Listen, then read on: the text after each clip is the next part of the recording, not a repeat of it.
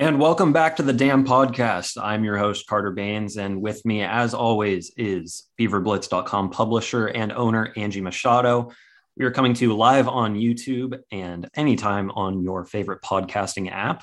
And we're doing this a little earlier today on Wednesday. I just got back from Oregon State's baseball game against Grand Canyon. Angie and I both have some other commitments that we have to get to tonight. So if you're able to join us live, you might be one of the few, as we gave a little short notice here, but short notice today. We appreciate you all for joining us here for week 3 of Damn Podcast live on YouTube.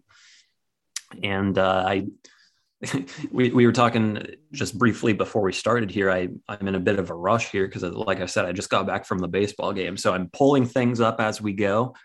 But I think we're good now. So we were hoping this would be our first week with a guest. I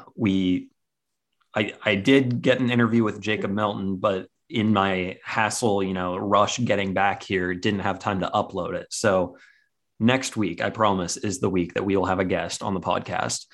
And stick with Beaver Blitz because you'll have that uploaded.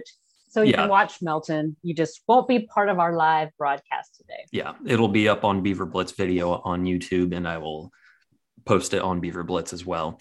Be sure to leave your questions and comments in the chat here on YouTube if you're watching us live. And Angie, how are you doing here on Wednesday, March 16th? I am good. I think most of you guys know I broke my foot 6 weeks ago and I've been in a walking boot. I went and had an x-ray done today because I go back to see the podiatrist tomorrow. And I just got I'm hoping the podiatrist tells me different, but it says it's marginally worse. So I don't know what that means because I started to walk without the boot this week. So anyway, that's what I'm doing. I'm hoping it's because I did a weighted x-ray this time with my full weight on it instead of just being on a table, but that's how I'm doing right now, Carter. So aren't you sorry you asked? Yeah. Sorry for even bringing it up. Jeez. Yeah. Well, I mean, that's not ideal. It's reminiscent of a lot of the Oregon State football players that we've seen over the years that suffer quote unquote setbacks with their foot injuries. Yeah. So the boot, I'm actually though getting around pretty well. So if I have to be in the boot a little bit longer, so be it.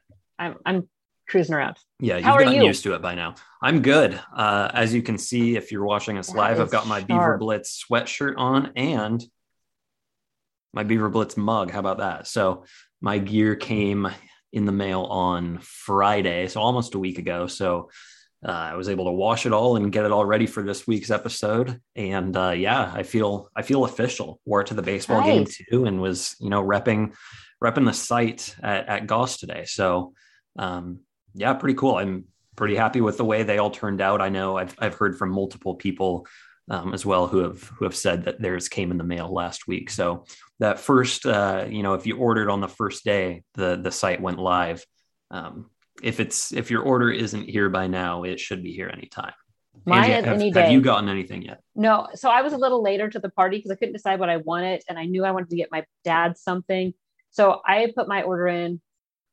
Gosh, I want to say like Saturday or Sunday of this week. So it is like it's shipped. It just doesn't. I don't know how long it's going to take to get here. I think it's coming from Vegas though, so it shouldn't take too long. So Henderson, Nevada. Yep, coming from Henderson, the home of Caden Grenier. Look at that. Dropping knowledge. Yeah. So speaking of baseball, we're going to get into some baseball talk here in just a minute. Oregon State wrapped up a midweek series against GCU. But before we get into any sports, Angie, what are you drinking tonight? Okay, I'm taking it local because last week I did have red wine. This, I love stout. I'm not a big beer girl, but I love myself a dark stout. So I'm drinking Pelican Brew Pub Tsunami Export Stout. What do you got? Repping the Oregon coast. I love it. So tomorrow, as you know, March 17th is St. Patrick's Day. So I had to go a little Irish today. I'm going hot chocolate with some Baileys in there. So an Irish cream hot chocolate in honor of St. Patty's Day tomorrow. You got any Irish in you, Carter? Not that I'm aware of. No. Okay, I do. My ancestry DNA test did not bring back any Irish. So really, so what? Okay, totally change. What is your makeup? What is Baines? Baines? About 40% German. Okay. A decent amount just random Western European countries, Okay, and yeah. a little bit of Native American as well. So Me too. I'm like that whole Western Euro, lots of Scandi.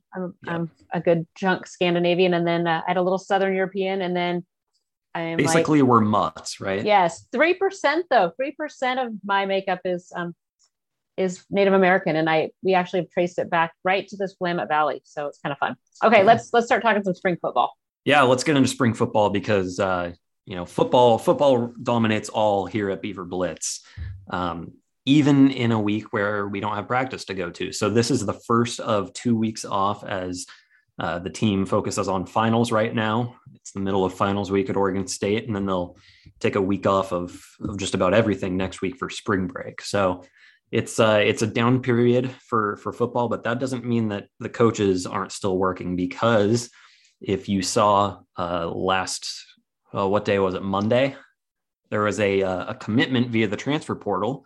Jameis Griffin from Georgia Tech, a former 4-star running back who visited Oregon State's practice on Saturday, made his commitment shortly thereafter. And I wasn't able to fully 100% with confidence ID him at practice on Saturday, but I saw someone that looked very much like him wearing an Oregon State sweatshirt.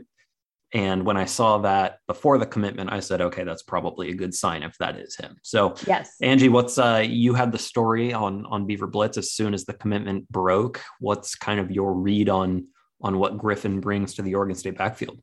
Oregon State is needing to fill, and I know people on Blitz were kind of maybe out of left field a little bit, but the Beavs are losing a ton of productivity in BJ Baylor. So really having to shore that up. You've watched Jameis's film. He's quick. He's a bigger back. He's not huge, but like 5'10", 205, 210-ish. He's got some great moves. Former 4-star out of Georgia, has played in the SEC, or I'm sorry, not the SEC, but down in Georgia at Georgia Tech. So against some really good competition.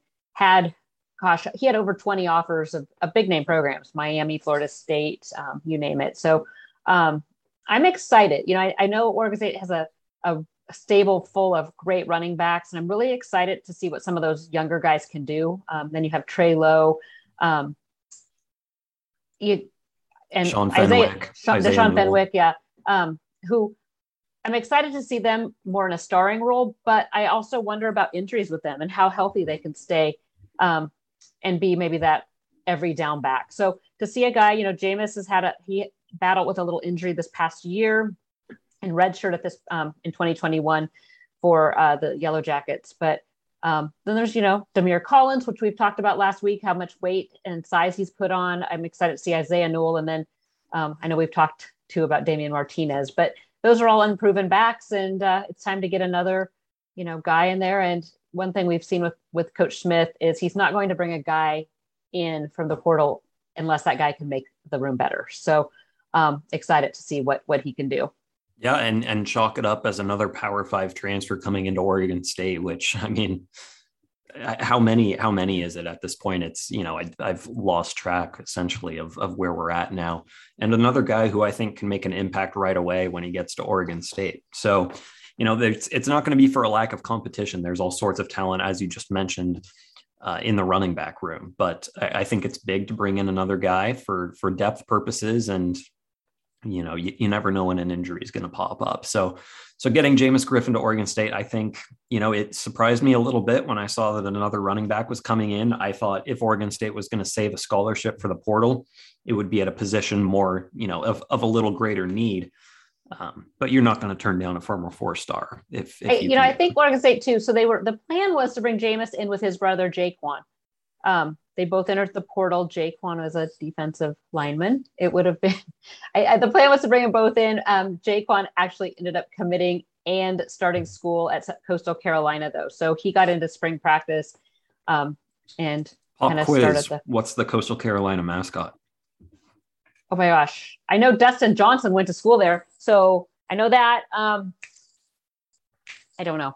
Chanticleers. That's right. The Chanticleers. They're like roosters. Yep, they're kind of like the Gamecocks. They're the ones with the teal football field. Yes. Yeah. Yes. Taken after Dustin Johnson. Dustin Johnson. That's like Eric's favorite golfer. Not mine, but Eric's. There you go. Another kind of key transfer portal target that Oregon State's looking at. And I think this is the main one, you know, when you think of transfer portal targets right now. Jameis Griffin kind of came out of nowhere, but JT Daniels is still on Oregon State's radar, very much so. I identified him at practice last week. What was that, last Thursday? I think it was Thursday, after we had recorded that week's damn podcast. And he got in town on Wednesday night. So we recorded, and he was on campus Wednesday late afternoon. Went out to dinner with the staff Wednesday night. Was at practice Thursday. Yes, you sent me the grainy Sasquatch kind of. Is this JT Daniels? So he is at Missouri right now, and then his other visit will be to West Virginia. I like where Oregon State stands right now, and I hate saying that because I think being first sometimes can be a tough position to be in because it gives the other two schools a chance to kind of make up for any deficiencies that he may have saw while he was on his trip. I think what he is doing, though, is going about this so business-like. He's played now for the biggest names, really, the biggest brand with Georgia. So he's going about this very business-like. And what I love, this is a guy who will make Oregon State better from the onset. He knows the, I mean, it was fun to I've heard that he was kind of watching. Carter told me he was at practice, really kind of studying what the quarterbacks did, was right there next to Coach Lindgren. So it'll be a great transition. If somehow the Beavs, I like where they stand now. Like I said, it's just such a hard, we've seen Oregon State finish runner up so many times, but if he's paying attention to what Oregon State does, I know in the Lodge, Mr. Gray has talked about this is a 10-win team if JT Daniels is here, and I totally agree. They need a quarterback that has a pocket presence, who has a huddle presence, and can go downfield. I'm right there with you with you and Mr. Gray on the 10-win assessment. I think bringing JT Daniels into Oregon State immediately makes them a dark horse to win the North. And you know, with Lincoln Riley coming into USC, I think there's still a little bit of building that needs to be done there before they, you know, officially take over the conference again. So if Oregon State's going to steal a Pac-12 championship, I think it needs to be this year or the next. And bringing in someone of JT Daniels' caliber is enough to get you, you know, over the hump a little bit from the 7-win mark to the 10-ish. So yeah, I think it would be huge. I was going to ask you what you had been hearing on the JT Daniels front. You kind of covered it there, but I want to say from my perspective, I think, you know, West Virginia and Oregon State strike me as the two most likely destinations. I know that, you know, he's obviously at Missouri right now on a visit, and Greg Biggins reported that Oklahoma State and Colorado are also in the mix as somewhat of a, you know, de facto top 5. But out of those 5, you know, Oregon State being his first visit, I think does go a long way. I think what Oregon State has to offer him as a potentially attractive landing spot, you know, positions them really well against that group. Missouri, that one doesn't make quite as much sense to me just because he'd be playing in the SEC, and, you know, no offense to Missouri, but that is a downgrade from Georgia. You're going to be playing against the likes of a Georgia or an Alabama, you know, these really tough defenses. Whereas I think if you come out west or go to West Virginia, you know, you're playing with some more high-flying offenses against some weaker opponents. What scares me about West Virginia is Graham Harrell being on staff there, because obviously he recruited him to USC, already has that connection. Now kind of the double-edged sword there is that Graham Harrell didn't really favor him once he got to USC. Keaton Slovis kind of jumped up the depth chart there and eventually won the starting job, and JT walked. So I think there are, you know, upsides and downsides to most of these landing spots, but I think Oregon State, to be quite honest with you, has the most to offer of those 5 schools. Yeah, and I think, like, you know, we talked about, he's been there. Now, what's interesting is Greg Biggins is telling me that he won't make his decision till May, after he graduates. I'm hearing that we should know something in the next week or 2. So I'm keeping my eyes open on this one and my ears open. I have great sources all over the place, connected down in SoCal and, you know, beyond. So we will keep our ears open. I've heard some rumblings how awesome he is just with his IQ. His football IQ is great. He even wanted to learn a little bit about the Beaver defense before practice so that he could go out and kind of watch and check out their coverages. So he's a scholar by all accounts of the game. And I think he would, like I said, I mean, it would seriously be the biggest commitment in Oregon State's history. And that's saying something, even with the, Isaac Seumalo and I'm going to say Simi Cooley, but at the time, Simi Cooley was like the giantess, but this would be bigger than that. So plus at a position of need. It truly is, it has the potential to be program changing. I think it could be what Oregon State needs to kind of launch itself into the Pac-12 contender conversation for the next few years. And it's especially big in a time where Oregon State really needs to do the most it can to keep up, because college football is changing so quickly. No, Carter, what are your thoughts? Because I know in the Lodge, we talk about this a lot, and I'm not going to argue the fact that Oregon State needs some D-tackle help, but, we're talking about how big this would be. Then do you go, like, if you can somehow land JT Daniels, do you just hit that portal hard for a D-tackle to try to get in the mix, or do you go with what you have? Yeah, I mean, I think as long as you've got scholarships available, you have to be looking D-line if you're Oregon State, and I'm sure they are. It's just very difficult outside of the SEC and even a little bit in the Big 12, with those Texas connections, to bring in a defensive tackle and really defensive linemen in general who can actively alter a game. Outside of the SEC and some of the top programs outside of that conference, what you see is kind of what you see at Oregon State. It's smaller bodies, guys who have moved over from O-line or outside linebacker. And, they're not the guys that you see 300 pounds, ultra athletic running 4.7 40s at Alabama. Yeah. So, I think it's going to always be difficult to bring that kind of talent to Corvallis, but the transfer portal, I think, is the easiest way to do it if they are able to break through and bring one of those guys in. It's just stupid that those twins from North Texas committed to UCLA before checking out Oregon State. That one hurts a little bit. That one hurts a little bit. Yeah. All right, we're going to move into some baseball now. That's pretty much a wrap on football. As I said, not a whole lot going on with practice, taking a 2-week break. But I just got back from Oregon State's midweek game the second of two midweek games against Grand Canyon. Oregon State wins the first one 9-8 on a walk-off single by Greg Fuchs, and then drops today's finale of the 2-game set 13-7 in a game that, quite frankly, was never close. Angie, I don't know how much of it you saw, if any, but from the first inning, it was very clear Oregon State was going to be in for kind of a long day. The pitching just offense, wasn't there. Though. Wow. I mean, both games for both teams had some offense going. Yeah, it was a high scoring midweek series. I think, both teams have very good offenses, but the pitching, quite frankly, wasn't very good either. Oregon State today actually recorded, it was a bullpen day. Oregon State unloaded the bench there and actually recorded no strikeouts, which, I mean, quite frankly, like I looked in the media guide during the game to see if it was mentioned when the last time that happened was.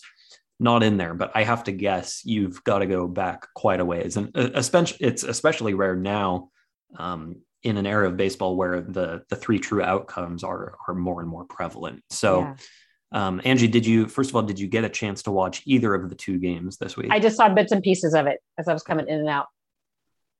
Yeah. So, I mean, you mentioned it, high scoring, Oregon State scores 16 runs and across 2 days and loses one of those games.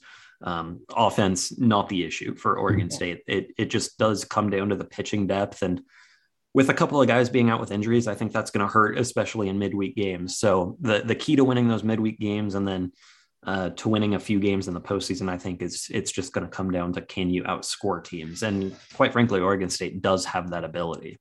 Yeah. So let's take a look at the rankings right now as we wrap up this midweek series. Going into the series, Oregon State was ranked as highly as third by two publications. They check in at number 5 on D1 Baseball, which is kind of the most widely used ranking. Gold standard. a lot of top five rankings out there, Angie. What's kind of, I asked you last week too, but what's kind of your assessment of where this team's at now that I think they're where they should be. 1 week into Pac-12 play? Yeah, I think they're where they should be. It's kind of a bummer they could sweep Wazoo, but I mean, they got the series, and I'm anxious to see the next couple weeks play out for them. But this is a top 5 team. I mean, this is I mean, we said weeks ago, Carter, that this was an Omaha or bust team. So, they're doing what they need to do, and pitching is a little, with Fennings and not Melton, Frisch out, which Fennings, I believe, is supposed to be back. Frisch is having Tommy John. Okay, so let's update that. So we have heard from sources that Jake Fennings is close to a return, kind of a week to week type situation. And his is back. Is that right? It's a back strain. Okay. Yeah. So a short term issue. And then with Will Frisch, it's not necessarily Tommy John, but okay. Joe Freeman of the Oregonian is reporting now that Will Frisch is officially out for the year with season ending surgery. Okay. But it's more of like an exploratory surgery than it is to, repair a specific, a specific ligament. I want to say it was like a UCL injury or something like that. I can't remember off the top of my head right now, but he is out for the year with elbow surgery. That is not definitively Tommy John. Okay. So obviously, not the news you're hoping to hear, but it is better than the alternative of being out for all of this year and then, probably most of next year with Tommy John. So no Frisch this year means you'll probably see a lot of Jacob Komatz on Sundays once Jacob Fennings is back. But that's where the starting rotation stands right now. At least they're not broken metatarsals, Carter. Yeah. Can't have those guys walking around in boots like Angie Machado. Yeah, can't do it. Let's talk a little bit about Jacob Melton because he's on a bit of a tear right now. He's on a bit tear. Of a power surge. So Melton in game 1 of the series against GCU goes deep to straightaway center off the batter's eye, which you never see at Goss. I mean, that is the deepest part of the park in a pitcher's park. Just very rare. The last one that comes to mind, I think, is Adley back in 2019. I think he had a shot to straightaway center, but it is very rare. And it just caps off a weekend and into this week of just absolutely crushing the ball by Jacob Melton. He had a 2-homer game at Washington State, a 3rd home run later in the weekend. Yeah, he's lighting it up. He is trending towards the record at Oregon State for RBI, and he's pacing the Pac-12 in batting average and home runs. So that's not too shabby at this point in the season. Yeah, no, he's watching him. I mean, I haven't seen a swing as pretty as Adley's in quite some time, but he's right there. Yeah. Every time he comes to the plate, you just expect it to go for extra bases, if not more. He actually moved up to the 2 hole in the order for these 2 games, which, I asked him today after the game because he was, we talked to Mitch Canham and Jacob Melton after the game today. And, Jacob said there's not really much of a difference to him, whether he's batting 4th, 5th or 2nd. We haven't seen him this high in the order for a while, but I think it's interesting because I think it's a good thing for the Oregon State offense in that you're able to put a Justin Boyd or a Garrett Forster behind him. And so, you're going to see less teams pitching around him if you have those guys behind him. And, they're going to have to challenge him a bit. And then, of course, if he gets on base, a lot of RBI opportunities for those strong hitters behind him. So interesting to see where he ends up for the rest of the year. But I kind of like what he brings at the 2 spot. Yeah, I mean, just get to have the availability of so many good hitters to be able to put him in the 2 hole is saying something, because I mean, yeah, he could be 2, 4 in that range, but I like where he is at 2, just like you said, because people aren't pitching around him. Mm-hmm. He did get intentionally walked in the first game, and I want to say that was in the final inning where Greg Fuchs hit the walk off. I believe off the top of my head. But yeah, I mean, with a free base in the 9th inning, you're going to do that. But outside of that, no. I mean, teams have been forced to throw to him just because of the talent that's behind him. Outside of the top of the order, which we know is as dangerous as any in the country, I think we've seen a bit of a drop off, further down that 7, 8, 9 range. in the beginning of the year was about as hot as the guys atop it. Yeah. But now it's starting to fall off a bit. You're seeing guys more in the low 200s in the batting average, whereas, when they were down in Surprise and came back for that series against Irvine, they were still in the 300s, which if you could get some 300 hitting out of your 7, 8, 9 guys, you're going to be in good shape. As long as they're able to bounce back and get into the mid 200s, I don't think it's going to be too much of an issue for this offense. Yeah, no, that's like they were on a serious tear though down in Surprise. 100%. And so baseball will pick back up in 2 days on Friday against ASU for the second conference series of the year. It's the conference home opener. Oregon State will host ASU for 3 games. And I believe off the top of my head that the opener on Friday is a 7:00 first pitch. Okay. But I will need to double check that. I do know it's in the evening. Today was kind of odd. A noon pitch in the middle of the week. I wasn't expecting a huge turnout, to be honest. A noon first pitch on a Wednesday doesn't really seem conducive to a massive turnout. As good, if not better, than last night. So really, okay, well, awesome. A big shout out to Beaver Nation for filling Goss. Nice. I believe the announced attendance was right around 3,100 at noon on a Wednesday. So that was not too shabby. Student attendance, okay? Students showed out too, even with finals. Middle of the week, I saw all kinds of students. Outfield bleachers weren't necessarily full by any means, but the student section down the third base line there were quite a few people there. So shout out to the students too for showing out during finals week. As I said, they'll return to the Diamond at Goss on Friday as they host Arizona State. We want to promote a couple of things before we move on to the second half of the show. Angie, if you want to take people through what we've got going on at Beaver Blitz right now, what are some of the benefits of joining? Because the damn podcast is powered by beaverblitz.com on the 24/7 Sports Network. It is. Oh my gosh, 24/7 Sports, Beaver Blitz. It is the place to go if you're a Beaver fan. The Lodge has been hopping lately. Lots of great discussions. Lots of questions being posed. We're talking a lot of JT Daniels. So a lot of things that maybe you're not hearing elsewhere, we're talking about in the Lodge. JP's weekly walk-off. You'll have Carter's amazing game coverage from baseball games.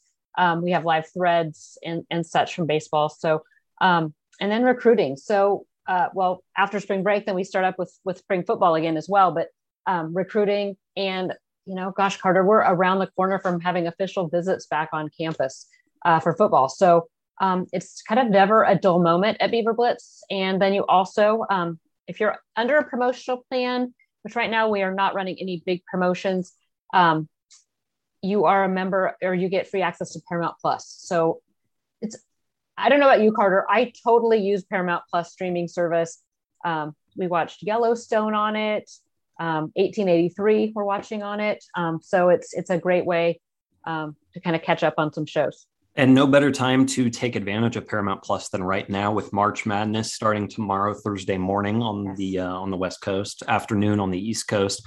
You'll be able to watch games on Paramount Plus as all of the action unfolds at, oh man, I don't even know how many sites they have this year. I got used to last year it all being in Indianapolis. I think like 8 sites on the first day, something like that. Yeah. We'll talk a little March Madness here as we wrap up the show in a few minutes, but definitely a great time to take advantage of that, of the Paramount Plus that is included with a full Beaver Blitz subscription. I'm also going to drop the link to our Beaver Blitz merch store in the YouTube chat. So if you're watching us live, go ahead and check that out. I'm decked out in my Beaver Blitz gear today. Angie mentioned she's got hers on the way shortly. And as I said, people are really loving what they've ordered. The quality is a lot better than I expected, to be honest, out of this random site that we were trusting with our brand. Yeah. Stuff is really top tier with. And for the price, I mean, because I said this when we first launched, we're not making any money on this. This is all just we're doing it at a cost. So I'm not getting payment. Not having another revenue stream selling merchandise, but we had so many people. It's been fun because we have a few of those limited edition drops that Carter designed, the 20th anniversary edition. And we've had people bring up some other ideas. And Carter, you probably don't even remember the original Beaver Blitz logo, but There was a mention of bringing back the Orange Man, which I don't know if I really want that on a shirt, but it might be kind of fun. We might be able to make that happen. I think we'll have more limited edition drops in the future. My graphic design skills are fairly limited, but I can make some of that work. I mean, I got these 20th anniversary things. I love them. Up and rolling. So I think we need some O-State ballas. Yeah. Oh, that's a good idea. That's got to be in our next one. Yeah. Be sure to check out the Beaver Blitz merch store, beaverblitzmerch.myspreadshop.com. All right, let's get back into the sports here. I want to touch on a couple of Olympic sports real quick that are heading into the postseason. Gymnastics and wrestling. Wrestling sending multiple athletes to the NCAA tournament, and then gymnastics starting their postseason play here shortly. Angie, if you want to touch on any of this before we move on, just wanted to I haven't give watched a shout wrestling. out to those sports. Yeah, just give a shout out. I have watched some gymnastics this year when it's been on TV, and fun to watch. I'm not a huge gymnastics fan. Jade Carey is amazing. I mean, she's worth watching, the team, and they're fun to watch. Wrestling, good luck. I will be completely honest. I do not watch wrestling, but I'm always about the Go Beavs. So go Beavs. I'm with you there. I will probably not be tuning in, as I'll be wrapped up in baseball and watching March Madness, but best of luck to the wrestlers and gymnastics athletes who will be participating in the postseason. I expect deep runs from individuals and honestly the entire Oregon State teams that are competing there as well. I think both of these programs are positioned really well, not only now, but for the future as well. I think these are two programs on the rise, and we've talked about it before, while football is king, it is still important to have a well-rounded athletic department, and Oregon State's right there with the best of them as far as the product that they're putting out there on the gymnastics mat, on the wrestling mat, and of course on the baseball diamond as well. So shout out to those two sports. And then another sport that's entering the postseason, and Oregon State will be participating in this one, is women's basketball. So the men's and women's NIT tournaments get underway this week. Men's tournament got underway yesterday on Tuesday. Oregon State women's team is hosting Long Beach State in the first round of the WNIT tomorrow, Thursday at 7 p.m. at Gill Coliseum. Angie, I don't know if you'll be tuning in. I might be wrapped up with a few other things. I for sure won't be in Corvallis to see it, which is unfortunate because I was hoping to potentially catch a little bit of that on top of the first day of the men's 64-team March Madness tournament. But I think I just kind of want to get your thoughts on how big this is for Oregon State to not only make, a postseason tournament for what seems like, the 10th, 15th, 20th consecutive year at this point, but to host in a tournament that really shouldn't be, looked at as too far inferior from the big dance. I think the WNIT and the men's NIT, for that matter, just kind of go overlooked at times. And there are a lot of good teams participating there. Yeah, I think that's the biggest thing, is I think it does get overlooked because people are thinking it's not the big dance, but there are some good teams that are playing in it. I think it could be kind of thought of as a letdown for the women's team, just because they have had such success with the NC2As, with the actual tournament. But gosh, if this is considered a down year and they're hosting an NIT, I think that has to be considered, I guess, a great consolation prize. I mean, this is a team that has seen so much success, and you look at this more as kind of a rebuilding year for Scott Rueck and his squad. And I think there might have been some interesting takes with, Rueck seemed to take that transfer portal pretty heavy. He hit it pretty hard. And maybe that he got away from what his normal, bread and butter is of kind of building the team. So I'm anxious to see how he reacts now next year, if he goes more the prep route. He did have those shoes to fill, though, of the girls that transferred out. So it'll be an interesting run. But I think, it can't be looked at as anything down, because heck, there's some good teams playing in this WNIT. Yeah, injuries and departures for various reasons did kind of, I think, limit the ceiling of this year's team, which, you look at the final record, they're just above 500. They missed the NCAA tournament. They're in the WNIT for the first time since 2012. And you say, it's a bit of a disappointing season, but I think just considering the circumstances, they dealt with a COVID pause in the middle of the year too. Really, really admirable of them to be able to finish strong, down the stretch and, get a win in the Pac-12 tournament and ultimately, get to keep playing in the postseason. And I think, to your point, going the prep route, Oregon State's got one of the top recruiting classes coming in this offseason. Yeah. So they're going to be just fine. The talent's coming in, transfer portal taketh and giveth away, obviously. But the prep route is always going to be an option for a program of Oregon State's stature under Scott Rueck. Don't you think this makes the Rueck and the coaches and the rest of the players hungry for next year, though? 100%. Oh, yeah. Yeah, definitely motivated to get back into the big dance. The WNIT is an unseeded 64-team bracket. Oregon State hosts Long Beach State at Gill Coliseum Thursday night at 7 p.m. On the men's side, Angie, obviously Oregon State is not going to be participating in March Madness this year. A 3-28 team. No chance there as they, no chance of squeaking in as an at-large bid there. Do you have your bracket done? I have not done my bracket yet. I need to do that, but I have. So I was just going to ask you, do you have your bracket? I've got mine. I'm holding it up right here. Okay. As you can see, my national champion spot is still empty. Gonzaga? So Gonzaga going? I've got them in the Final Four. They're one of my Final Four picks. Want to save I haven't even looked. I have not even looked at the brackets. I know who's in that Portland bracket. Yeah. You know what? I don't even care. I know that sounds horrible. It's horrible of me. Take it back. Okay, I take it back. March Madness, and I mean the first 2 days in particular, that first round. Yeah, it's fun. It quite is super possibly fun. The best 2 days in all of sports. Yeah, Masters. I'm going Masters on that one. But I back in the day before kids and everything, that it was like fun. Like I remember Barry Spiegelberg and I would head over to Jake's. We'd walk over to Jake's like right when it started. We'd watch a game or, like one game on TV and then back to the office. Or you'd watch it all evening and all weekend. I can't. I don't. Maybe it's because I've sat here with this stupid foot like laid up watching TV now for 6 weeks and I just want to go do something. But I'm fully ready to sit in front of multiple screens. Yes. I will have like 3 TVs, a laptop. You will. This huge setup in the living room. Tomorrow, I will not be able to do that. I'll actually be in Portland doing some freelance work for our 24/7 Memphis site, Go Tigers 24/7. So I will be on site at Moda Center in Portland covering Memphis as long as they're there. So Thursday for sure, they open against Boise State. Okay. In an 8-9 matchup. The winner of that will take on Gonzaga on Saturday. And if Memphis is there, I will be on hand for that. So there is a potential I won't be in Corvallis for baseball the next couple of days. We'll see.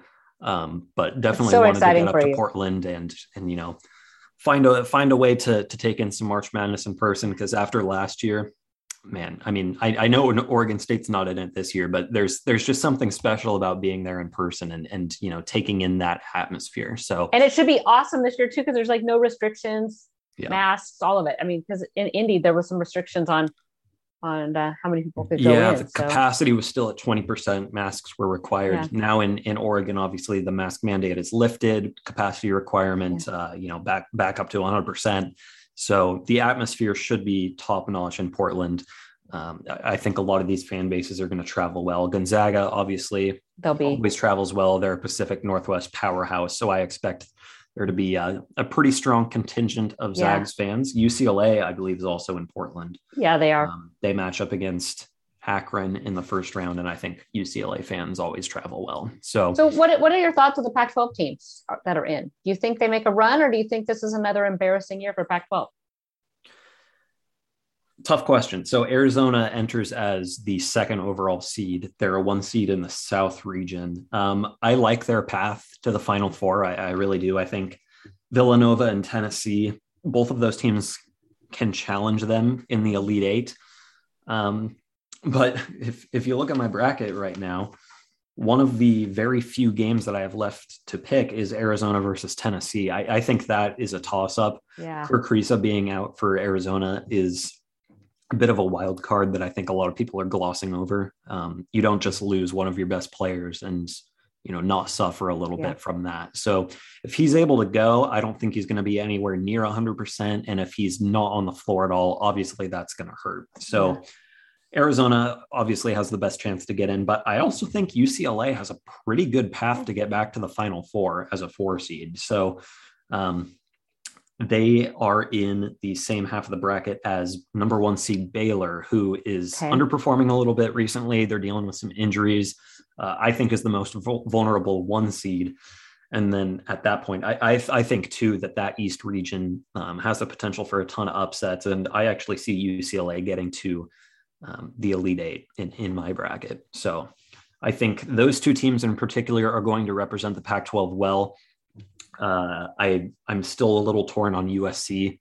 I think they could be subject to a 10-7 upset in the first round. And then if they get through that, they're probably playing Auburn.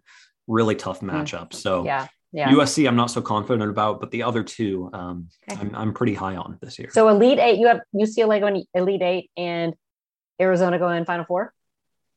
Probably. I am really Arizona's tempted to take toss-up right now, right? Yeah, I'm tempted to take Tennessee as a 3 seed. Yeah. We'll see. I don't know. What about you? What's kind of your read on these 3 Pac-12 teams? Are you disappointed there aren't more? And then also, if you had to pick a Final Four, who would you throw in there? I know I'm kind of putting you on the spot because you don't have a bracket. Yeah, I don't have my brackets done, but no, I mean, I've watched obviously a lot of Pac-12 basketball. I think Arizona, like you said, though, with, some injuries going there. Baylor, I do too think is super susceptible. I think they had a really strong run early in the year, but I think they've kind of fallen off. That's defending national champion. Yes. Yeah. I mean, I don't know. I think UCLA could make Final Four. Yeah. But, I'm with you. But they have a favorable path for a 4 seed. But you look at UCLA too. And my biggest thing with UCLA is, will they play like UCLA can, or will they not? That's why I was so hesitant to even pick them to make it that far. I just think, we being Pac-12 basketball fans, we see a lot of Pac-12 games, and I think people look at UCLA's 25-7 record, Arizona's 31-3 record, and their standings in the national rankings, and say, hey, these are 2 really good teams. We watch a lot of their basketball, and we see them lose to the Utahs and the Arizona States of the conference. And so I think I tend to be a little lower on the Pac-12 entering the tournament on an annual basis than some other, just because I think a lot of their success has to be taken with a grain of salt, considering how much this conference kind of eats itself up a little bit. Yeah. Yeah. So that's me. And we've seen UCLA play down to opponents from time to time. So no, it'll be fun. They played down to Oregon State for a half too this year. Exactly. Well, and USC, I mean, Oregon State took them into double overtime? Yeah. Yeah. So scary stuff if you're picking those 2 teams, which makes me a little nervous about UCLA and the Elite Eight. I don't think Oregon State is as bad as the 3-win record, but again, that's not acceptable. That is not acceptable, but I don't think they're quite that bad. That's about all the Oregon State basketball talk I need That's all we're talking about. The foreseeable future. Done. I am so ready to put this season behind us. And what better way to do it than with an exciting 64 team field here that's going to unfold over the next couple of weeks. As I said, I'm going to be in Portland tomorrow and potentially for, the next few days covering Memphis for Go Tigers 24/7. So if you are like an incredibly loyal reader and would read anything that anyone affiliated with Beaver Blitz has to write, go check out our sister site at Go Tigers 24/7, because I'll be publishing some stuff there at least for the next day, if not a little bit longer. Nice. Outside Keeping you busy. Angie, and then next week is spring break, but we will be back, right? Yes. So next week will be our last pod for 2-3 weeks? 2 weeks. 2 weeks. We're going to take a 2-week break because I will be overseas in Greece. So not fair. A little vacation. I think I will go on the record and I will toot my own horn and say that I have earned it. The last month has been an absolute grind covering 3 sports at the same time. So I am ready for a little bit of a break. That means no damn podcast for 2 weeks at the end of the month. But and it means you guys have to deal with my you have to deal with me and my practice reports. I know they're not Carter, but I will try my darndest to be as good as Carter. Angie will be on hand at, I think, 3, maybe 4 practices. Saturdays are closed, so I'll only miss a couple, and then I'll be back for the full final week of camp, and then of course the spring game. So it'll be a short absence in terms of what I'm missing on the football field, but yeah, we will go 2 weeks without a damn podcast. But as I said, we will be back on the 23rd of March, next Wednesday, for our last podcast before that quick break. So yay. Angie, anything else you want to touch on? I think we pretty much covered just about every sport we can. I know. I think we're good. I think baseball's coming up, and fall camp or spring camp. Not fall camp, spring. In that case, you can follow her on Twitter at Angie Machado 1. You can follow me at Carter Bands. Be sure to stick with Beaver Blitz for all sorts of baseball coverage, football. You get the latest on JT Daniels. And then when the football team returns to the practice field, we will be there for that as well. So for Angie Machado, I'm Carter Baines. Thanks for joining us on the Damn Podcast, live or on your favorite podcast app. And tune in next week for another episode.